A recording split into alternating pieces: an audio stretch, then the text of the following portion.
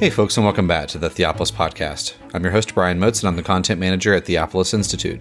We at Theopolis train men and women to lead cultural renewal by renewing the church. Participants in our programs learn to read the Bible imaginatively, worship God faithfully, and engage the culture intelligently. In this episode, we're continuing on in our series on biblical worldview with James Jordan, and here he's going to be talking about sacraments and miracles. Before we jump into the episode, though, we have a brief word from Peter Lightheart to invite you to join us to become a Theopolis partner and donor and help us continue our work.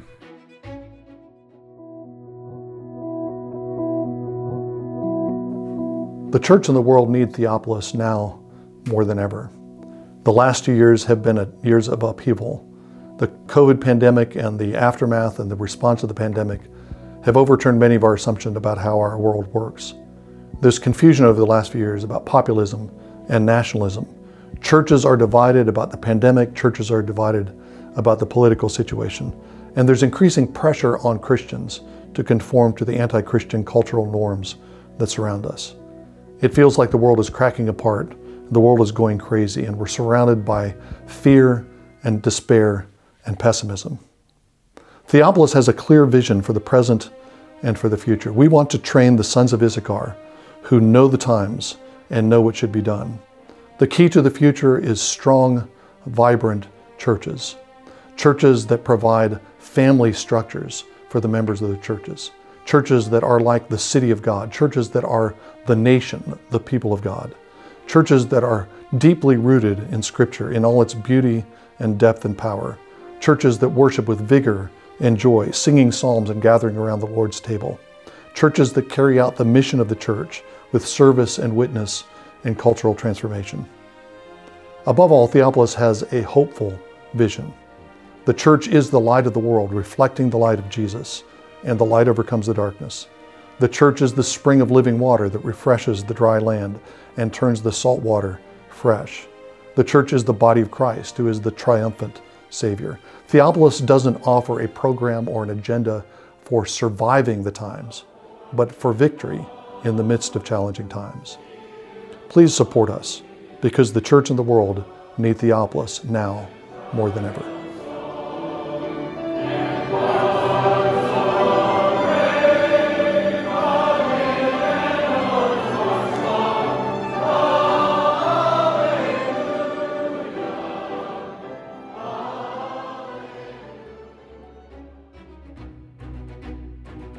And if you'd like to become a partner with us, we do have a link down there in the show notes, or you can go to theopolisinstitute.com and click on the Give button. All right. With that, we want to thank you so much for listening, and we hope that you enjoy and are sharpened by this time of teaching. And here is James Jordan discussing sacraments and miracles.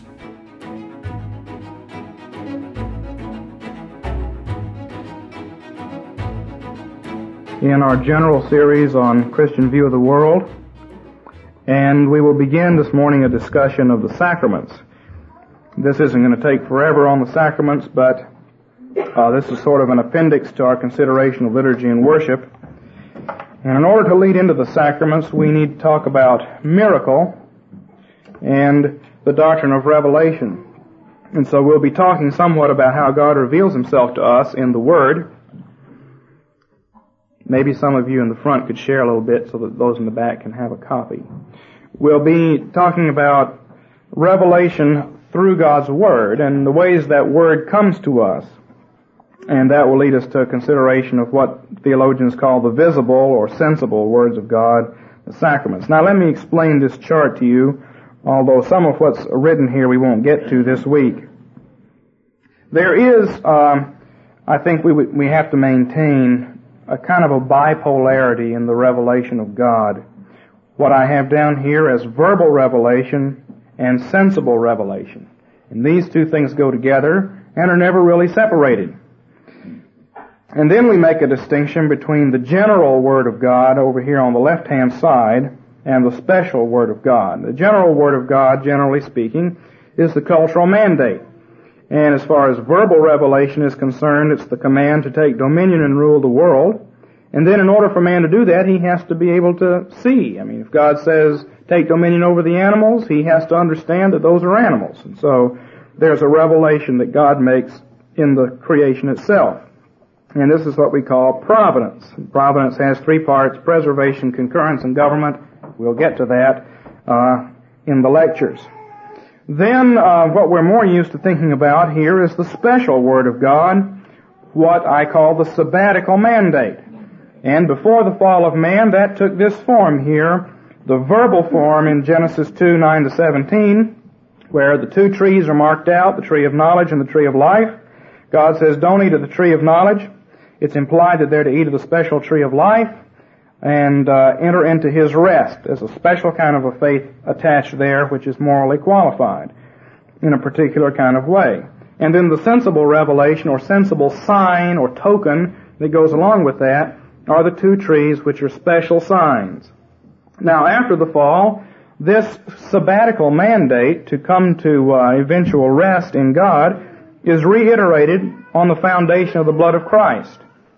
And that's why all of the redemption in the Old Testament is tied to the Sabbath, and that's why when redemption is finished, the New Testament says the Sabbath is gone.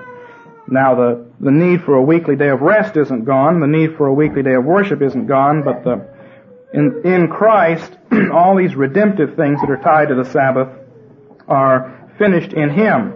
But we can say here, and we'll elaborate on this some, that after the fall, redemption is attached to the sabbatical mandate, not to the cultural mandate. We don't work our way to heaven. It's still by faith, still by making the right choice. There's still two trees out there, Satan's tree and God's tree.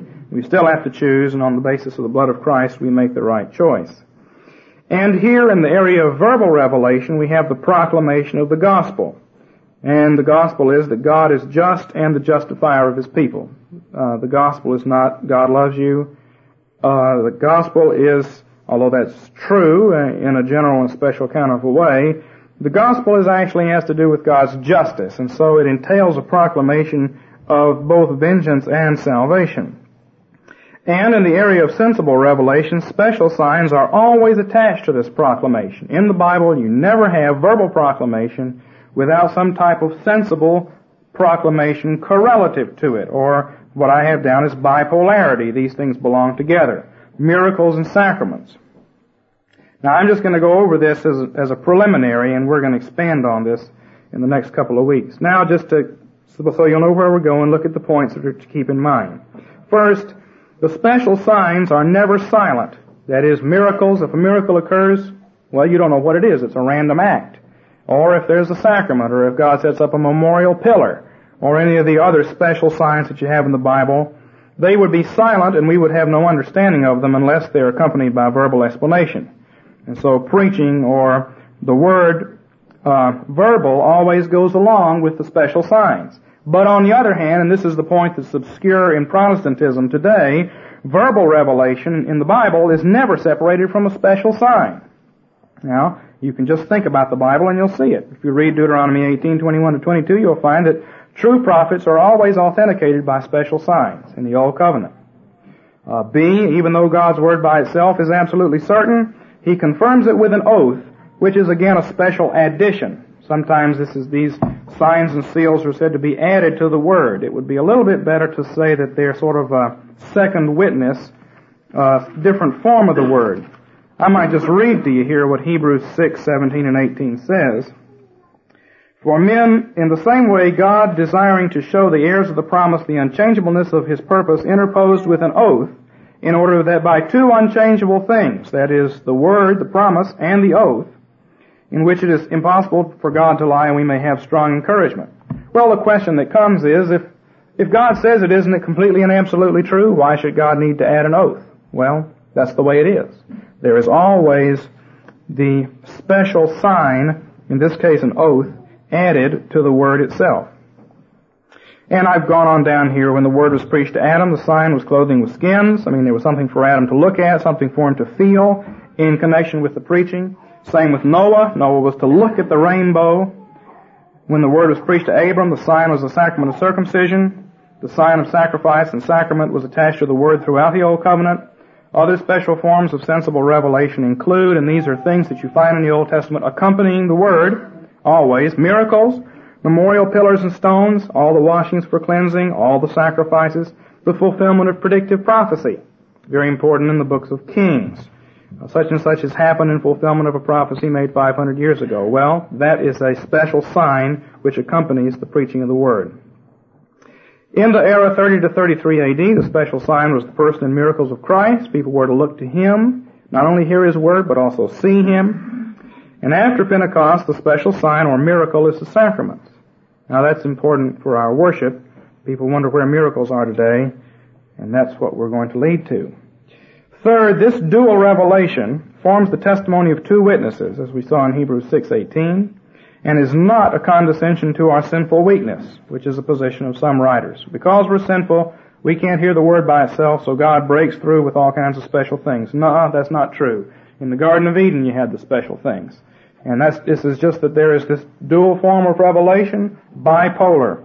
There is the Word and there is the sign, and that's the way God has set it up. In fact, I would contend that this is not a condescension to our sinful weakness, but a reflex of the one and threeness of God, that God comes to us in these two ways. And the bottom line or application is this: God's revelation is distorted when preaching and sacraments are separated.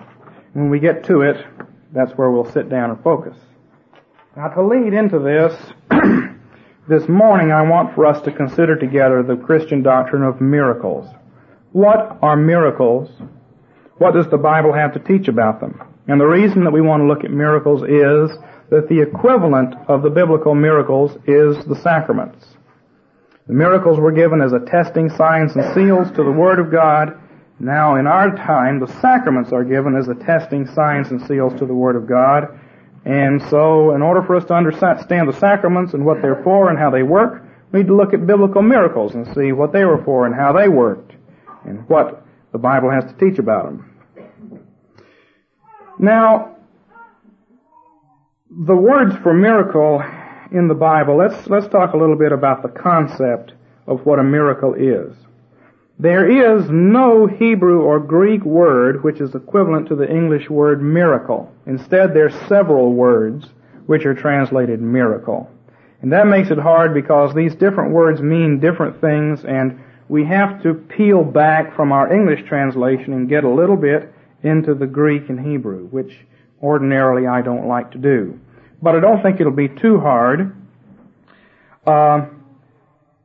There are, for instance, the word semeion is used for miracle. Now, this word means sign, and it's usually translated sign in the Bible.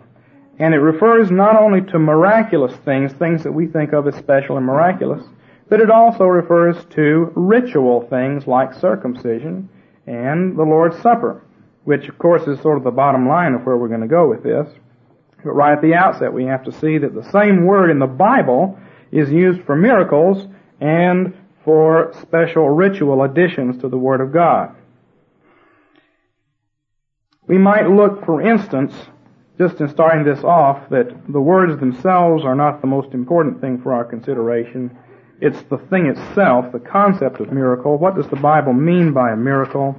There is a miracle recorded for us in 1 Kings 17 to 24. And what's interesting about this passage is that it has a whole description of what we would consider a miraculous event, but none of the language of miracles is used. It's never called a miracle.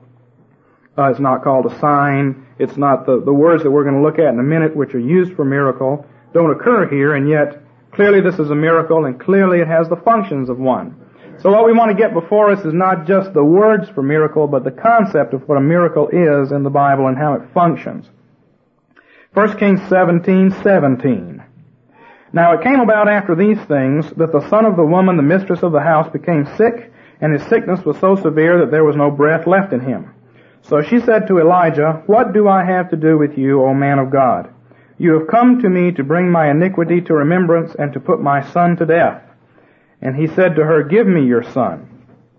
And then he took him from her bosom and carried him to the upper room where he was living and laid him on his own bed. And he called to the Lord and said, "O Lord my God, hast thou also brought calamity to the widow with whom I am staying by causing her son to die?"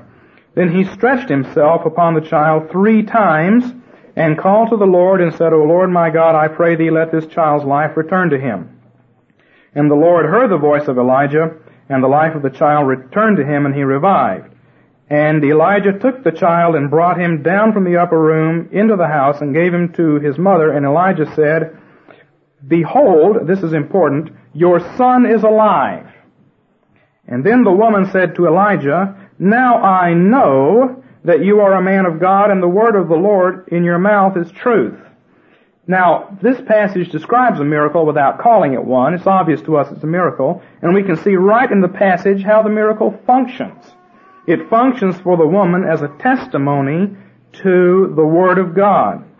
It goes along with the Word of God as confirmation. And it is itself sort of a visible word. That is, when the child is brought back to life, Elijah takes the child down and says, See, your son is alive. And here is a testimony to the doctrine of the resurrection. And so, this gives us the beginning of an understanding of what the Bible means by a miracle. Now, let's talk for a moment about the three words that the Bible uses for miracle, or three general word ideas. They are dunamis, semeion, and teros. Dunamis. Dunamis is the word we get dynamite from. And dunamis, or dynamite, means powerful. Sometimes, when miracles occur in the Bible, they are called a dunamis, or an act of power. And so what the miracle does is it shows forth God's power in a special way. Now, God's power is always displayed in everything. According to Romans 1, His eternal Godhead and His power and everything about Him is clearly seen in providence. And yet in miracle, there is a special revelation of God's power, a manifestation of God's power. And in terms of the way God acts, we speak of this as a manifestation of God's control of all things. God is Lord of all things, and that means He controls all things. And He makes a special manifestation of His control in a special act of power. That's the word dunamis, or dynamite. Second, the word semeion is used, which we mentioned. And that's the word which means sign, and it means revelation. When a miracle occurs, it's not just a random act of God's power manifesting His control. It's also an act of God's revelation, which manifests His authority. It corresponds to the law. We speak of God's sovereignty in two senses. That God is sovereign in that He controls all things, and God is sovereign as a lawgiver who tells us how to live. Same way in miracle. In the miracle we have the control aspect in the forth putting of power, and we have the authority aspect in the fact that the miracle is always a sign. It's always a revelation of something. In this case, it was a revelation of the doctrine of resurrection. And it was a testimony to the woman. Always in miracle you have a revelation.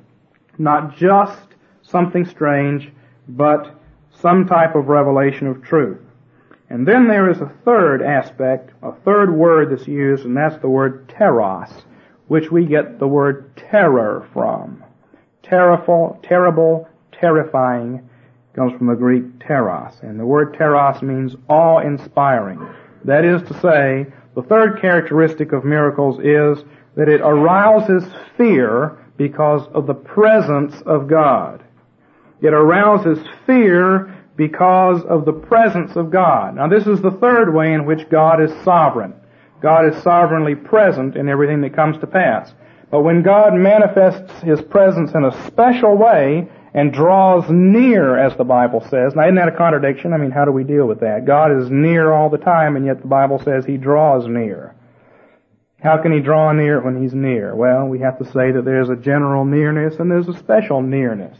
There's a general presence and there's a special presence. It's this bipolarity. You cannot escape the fact that God comes in two ways to us.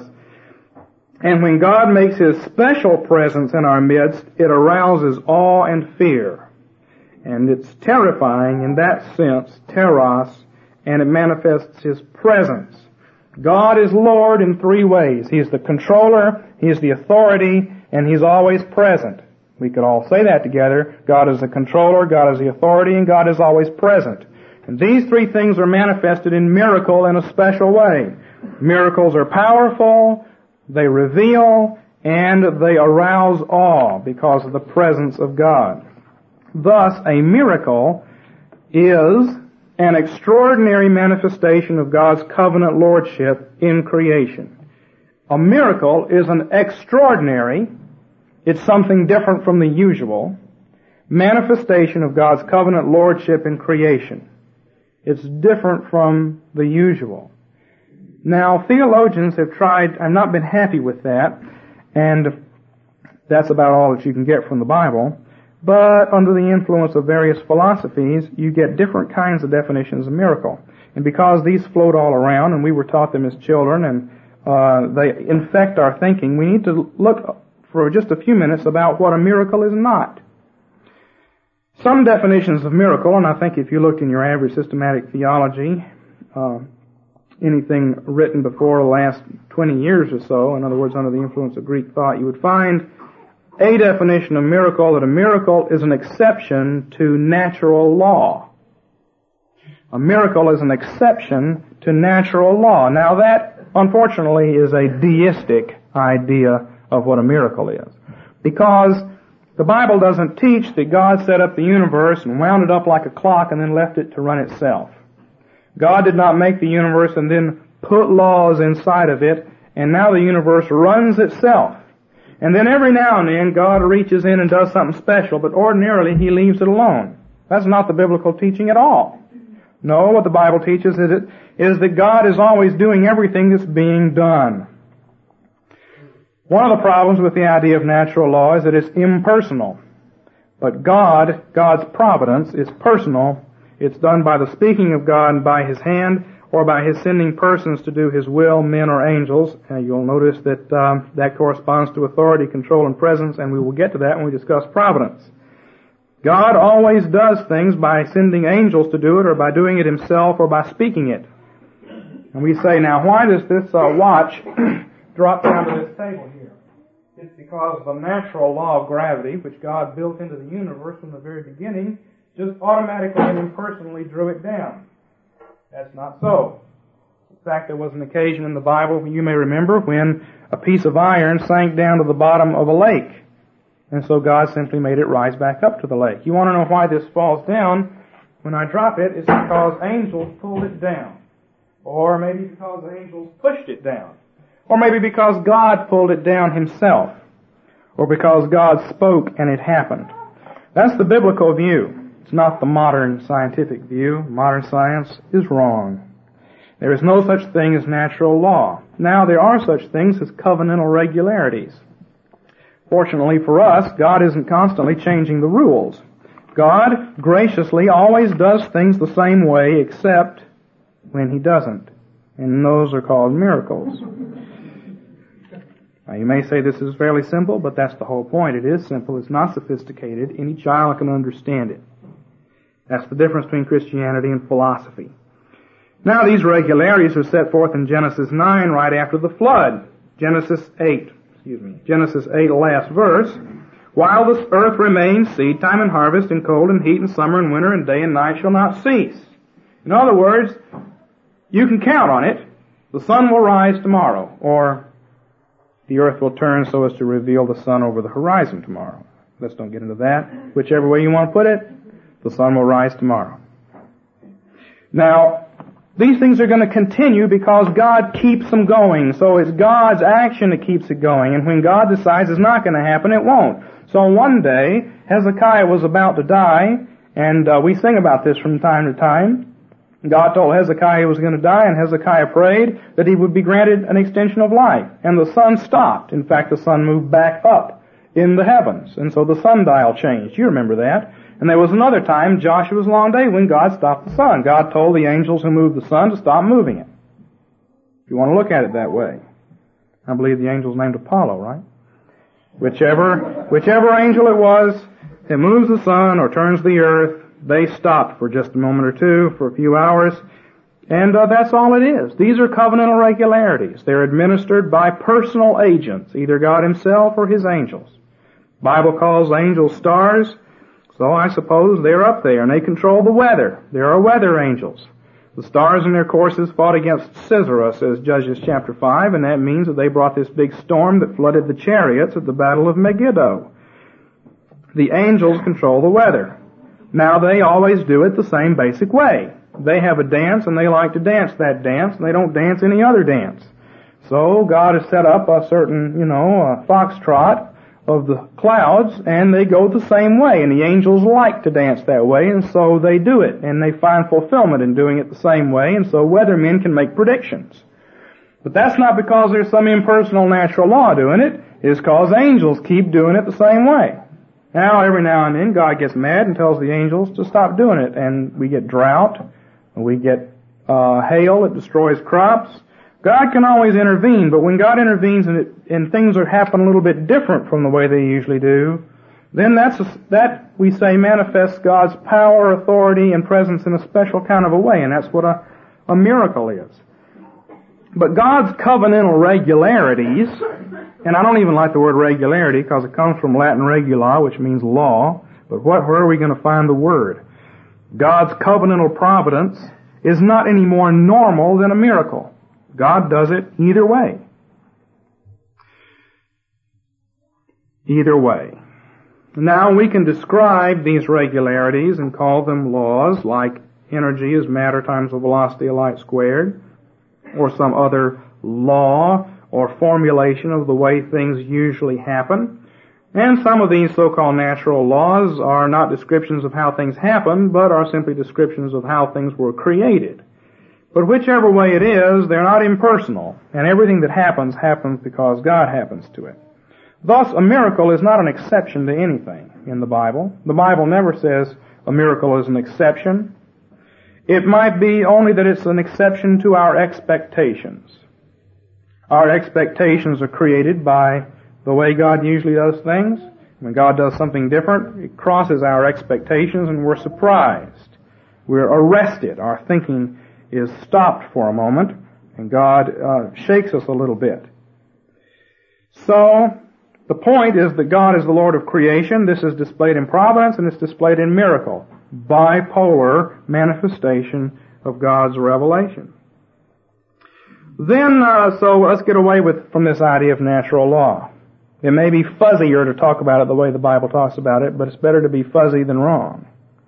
And there's nothing wrong with having a somewhat fuzzy understanding of things. We're not God, so we'll never have a completely sharp and clear understanding of anything. It's always a little bit fuzzy. Now let's talk about another kind of a definition that you'll find. Miracle is an immediate act of God done without means. A miracle, some would say, is an immediate act of God done without means. That is to say, God doesn't use any particular means to accomplish a miracle. That is also erroneous. Almost always God uses some means. The 5,000 were fed with bread and fish. Admittedly, it was just a little bit of bread and a little bit of fish. But God used means. Jesus heals a blind man by spitting in the ground, forming clay, and recreating him with the Spirit and the clay, putting it upon his eyes. That uses means. When the locusts were brought to Egypt, it says a wind brought them. And angels are used as means in miracle all the time. Moreover, anything God does in creation employs creation in some way. Let's take an example of what you might consider almost pure miracle, done without any means, the burning bush, okay? What are some of the creation things that are involved there? Well, you got a bush, you got fire, you got light waves, you've got sound waves. God uses means. John Murray says, a miracle cannot be performed by created forces alone. John Murray says, and I'm going to attack this statement, John Murray says, miracle cannot be performed by created forces alone. The problem with that is that nothing can be performed by created forces alone. That's as true of providence as it is of miracle. And so it's true. It's true, a miracle cannot be performed by created forces alone, but providence isn't performed by created forces alone either. God works it. God works everything that happens. And so, this doesn't get us anywhere. Thus, the question of the use of means in miracles is irrelevant. Okay? So what can we say then? Miracles go along with the Word of God. We said that there is a general revelation of God in the world. That goes along with the general command of the cultural mandate. And then there is a special revelation of God in miracles and in some other things It goes along with God's special word, and that special word is sabbatical or particularly redemptive in character. God wants to manifest His special wrath, His wrath or His grace. This is attested by miracles. Now, just to say a little bit more about the biblical philosophy of miracles. Miracles occur in the Bible as a means of establishing the ordinary. You have a miracle, and the miracle sort of jumps everybody up to a certain stage, and then the miracles stop, and you have the ordinary at that stage. There are three great periods of miracles: the period of Moses, the period of Elijah, and the period of the New Testament, that is, Christ and the book of Acts. And you can see the miracles dwindling in the New Testament as you read along. Now, what's going on? Well, let's look at the history of it. Let's look at the Exodus. Here are the people in Egypt. They're all idolaters. We know from Joshua 24 that they worshiped strange gods when they were in Egypt. They may have cried out to the Lord, but He wasn't the only one they cried out to. So God reaches down and God does a whole bunch of really big, spectacular miracles. 10 whopping plagues. Turning a stick into an alligator. And also turning it into a snake. 2 different things, if you study the book of Exodus. And then after He gets them out, He does one special miracle after another. They throw a tree into the water and the bitter waters become sweet. There's no way scientifically, quote unquote, to explain that. That's just the way God worked it at that particular time. And you've got all these other things. Now you get into the wilderness and you get the miracles begin to establish a period of normalcy or providence. And what is that? Well, it's something rather strange. Every day you go out and there's all this bread all over the ground. And it wasn't secreted by insects. It's just there. It's called manna, which means, what is this stuff? And you go out and gather it. 6 days a week, but on the Sabbath there isn't any bread out there. And on Friday, there's twice as much bread. Now the first time this happens, wow, a miracle! But the 1,000th time it happened, it's become providence. It's what you live with every day. It's the normal thing. After 38 years, I can assure you, they just expected the manna to be out there the next day. Just like we expect the sun to rise. What started out as a miracle has become providence. Has become the normal thing. So the miracles get the people all up to a certain stage, and then the miracle becomes the providence. You see how these things blend. There's no way to separate them particularly. Now when they get to the promised land, get another big miracle, the water stops, and they walk through, and they get in the promised land, and all the manna stops. Then you get some more miracles, like the destruction of Jericho. But gradually these miracles stop, and God has established a covenantal order, and now that it's been established and the people have been raised up out of idolatry and turned into a Christian nation, the miracles die down and they live on the basis of providence. In other words, the miracles are there as a special action, we could say, to pull everything up to a certain level, and then it continues. Now this happens again at the period of the prophets, Elijah and Elisha. Now at this point, the miracles are more for the purpose of bringing about a curse or a witness. They don't seem to establish. Most of the miracles are done in the northern kingdom, you remember. Elijah and Elisha ministered in the northern kingdom. The northern kingdom never repented. It never had a revival. It never had a good king. And so the miracles there are more for the purpose of heightening the curse than they are for bringing about a blessing. But now we can look at the New Testament. We see the same thing as in the Mosaic period. All the special miracles are given to establish the situation, and then once the situation has been established, the apostles have been testified by special miraculous signs, then you enter a period of normalcy and the miracles die off. Now what's interesting about that is that has happened repeatedly in church history as well. A missionary goes into a new place that hasn't heard the gospel, and God begins to work miracles through him. And the people are all amazed. They thought only Juju could do this stuff. And here this guy with the black robe on and a collar has come in and he's doing all kinds of stuff. Casting demons out of people, driving all the snakes off the island, which is probably a symbolic way of casting demons, a symbolic recounting of Patrick casting demons out. So forth. I mean, you hear stories on the mission field all the time about miracles, don't you? Why don't we have them here? Because our period of miracles was 1,500 years ago, when the Peregrini went to the British and Northern Europeans and brought in the gospel. And once the miracles had come, everything was established, you get a period of normalcy, and we're still in that. In a sense that when God deals with very primitive people or people in a great situation of sin, we might say He tends to use more miracles to arrest their attention. But the point is for them to grow up to the point where they don't need these special signs in quite the same way, and they begin to see the special sign in the sacrament, because there is where the miracle is normalized. That's the bipolar with the preaching of the Word. But this seems to be a way that God has done it. And it's the philosophy of miracle that the Bible presents. These things are not opposed, you see. Miracle comes in, draws people into the kingdom, and establishes them in normalcy. That's why looking to miracles and wanting a faith in miracles and wanting to see miracles all the time is an inferior form of religion. As Jesus said to the Pharisees, the fact that you seem to want all these special, super-duper miraculous things indicates that you haven't grown up yet, because you shouldn't need them if you've grown up. Now let's finally talk a little bit about the cessation of miracles. And we just talked about it some. Let's talk about it a little bit more formally. Throughout the entire period that the Bible was being written, miracles were done to confirm and attest the verbal revelation of God. Once the Bible was finished being written, you don't need any miracles for that purpose anymore. You've got the Bible, you've got the Holy Spirit, you've got the sacraments. That's all the testimony you need. And yet we have to say that God is still able to work miracles. God does wonders for His people every day in the sense of providence. These are no less wonderful, even though they don't strike us as wonderful, than miracles. God answers prayer even for the sick, according to the book of James. Should these things be called miracles? Yes. They're powerful, they reveal God, and they arouse awe. There have probably been things in your life that were unexpected, and when you stopped and looked into them, you would say, well, I guess we wouldn't call that a miracle because we can see how it all worked its way out.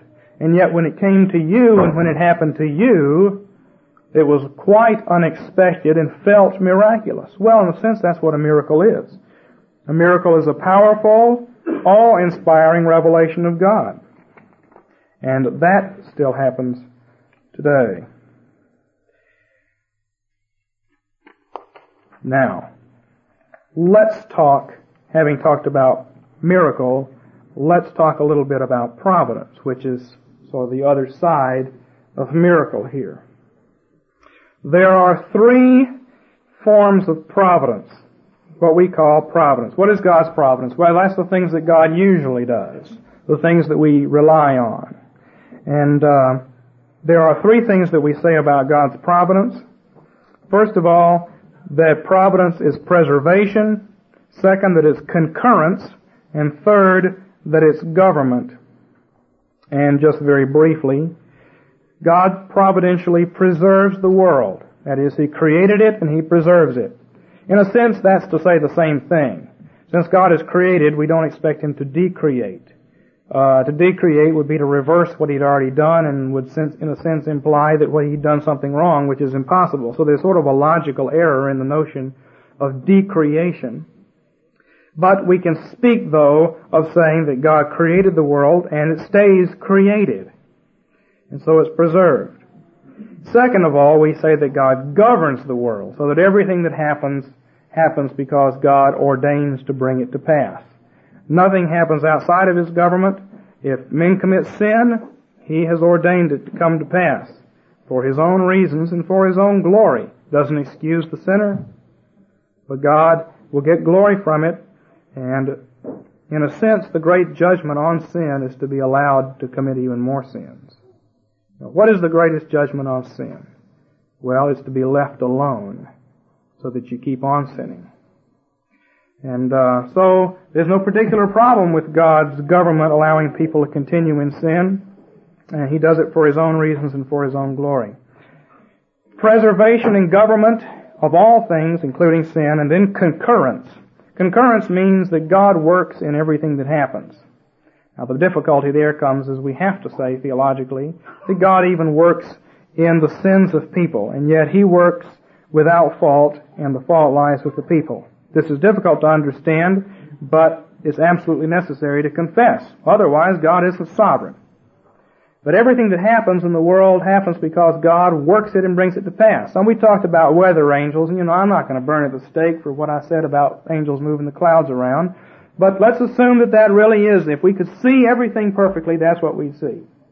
Well, okay, the angels are moving the clouds, but at the same time, God is at work moving the clouds. Because God is at work doing everything that's done. God keeps the electron shell around the atom. And if electrons go around protons and neutrons, which is what I was taught in school and apparently isn't quite the latest hypothesis, but if that's the case, it's God who's moving it around in everything that's here and everything that's there. God works concurrently with everything that goes on. So if I drop this, it's true that God also worked with that in dropping it. God is active at work in everything. God is the eternally active God. He's not passive in anything that happens. We have to confess that. Okay? Now, what about the decree of God and providence? Well, let's don't talk about that. I don't think we need to get into that. Let's talk about providence and miracles, because that's all we have time for, and that's really where we are. Now, how does providence relate to miracle? Well, I've said that miracles establish a condition of normal providence. And in the Bible this is true. And in the Bible the same kinds of language is used for both miracles and providence, especially in the book of Psalms. And I think that at this point maybe we ought to just get the Bible open to Psalm 107 and see how in the eye of the Bible, from the biblical point of view, God's wondrous works of providence and God's wondrous works of miracle are both wondrous works, and neither one has primacy over the other. Let's look at Psalm 107.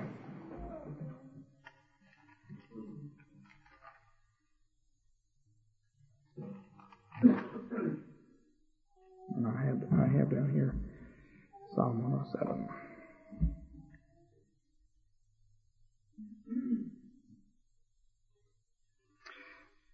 Oh, give thanks to the Lord, for He is good, for His mercy is everlasting. Let the redeemed of the Lord say so, whom He has redeemed from the hand of the adversary and gathered from the lands, from the east and west, and from the north, and from the sea.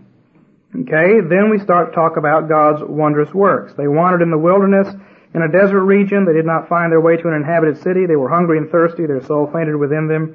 They cried to the Lord in their trouble, and He delivered them out of their distress. He gave them a straight way and led them to an inhabited city.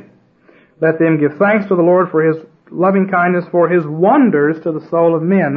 We might think that's miracle language, and yet what's described here, no particular miracle is pointed to, and yet it's called a wonder. Then, starting in verse 10, the second stanza, there were those who dwelt in darkness and in the shadow of death, prisoners in misery and shame, because they had rebelled against the words of God and spurned the counsel of the Most High. Therefore He humbled their heart with labor. They stumbled, and there was none to help. Then they cried to the Lord in their trouble. He saved them out of their distresses. He brought them out of darkness and the shadow of death and broke their bands apart. Let them give thanks to the Lord for His loving kindness and for His wonders to the Son of Men.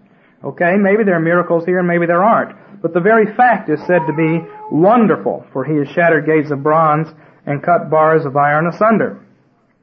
Now, it goes on, and it says that when God delivers people in trouble, these are wonders. Okay? The third stanza has to do with those who are hungry and sick, and the fourth stanza has to do with those who are distressed on the sea. Now, we could say, if a bunch of sailors are distressed on the sea and they cry out to the Lord, and then they row real hard and they manage to make it to land, there's no particular miracle involved in that in the sense in which we commonly think of miracle, and yet that's spoken of as a wonder. But then, you get into what we think of as real miracles in verse 33. He changes rivers into a wilderness and springs of water into a thirsty ground, a fruitful land into a salt waste because of the wickedness of those who dwell in it. He changes wilderness into a pool of water and dry land into springs of water. He makes the hungry to dwell there, and so forth.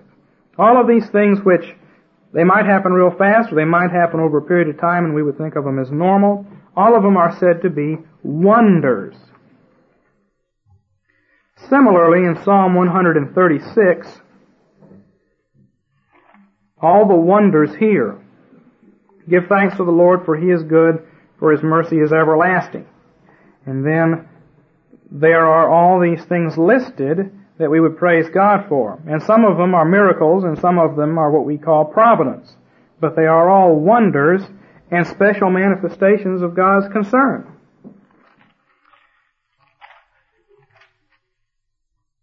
In Psalm 145, and this is just, we don't have time to read all these, I guess, but just to take them down.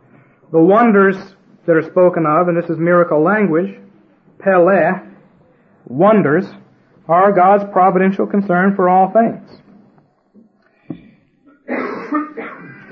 Now the point of all of this is to say that the language that's used for miracles in the Old Testament is also used for providential types of things. For instance, in Proverbs 30 verse 18, there are three things too wonderful for me. The word wonder there is your word for miracle, which I don't understand. The way of an eagle in the sky, of a serpent on a rock, of a ship in the middle of the sea, and of the way of a man with a maid. Okay? Now the implication of that is, again, and we just keep reiterating this because it's so important, there's no sharp distinction between miracle and providence in the Bible. The distinction is one of the degree of extraordinariness. The degree of extraordinariness. Some things are a little bit extraordinary, and some things are really extraordinary, like turning a whole river into blood. That's real extraordinary. And yet, other things which are a lot less extraordinary are also every bit as much God's work. Having said that, then, does that mean there's no distinction? No, obviously there is a distinction. And so what is the distinction? Well, this is what I would say. Miracles are more suited to announce great events in redemptive history. That is, miracles have shock value. Okay? What's the function of miracles? Miracles have shock value. And they're tied to redemption. We ought not to need miracles. We should be able to see God as clearly in providences. Providence is sufficient as evidence to ground faith in God. Paul tells the Athenians that they know it. And also in Acts 14. That was Acts 17, but in Acts 14, 15 to 17, men, while you doing these things, were also men of the same nature as you, and preached the gospel to you in order that you should turn from these vain things to a living God who made heaven and earth, the sea, and all that is in them.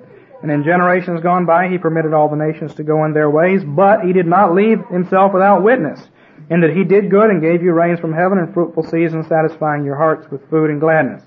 So there's a sense in which people should clearly see without miracles, and yet they don't.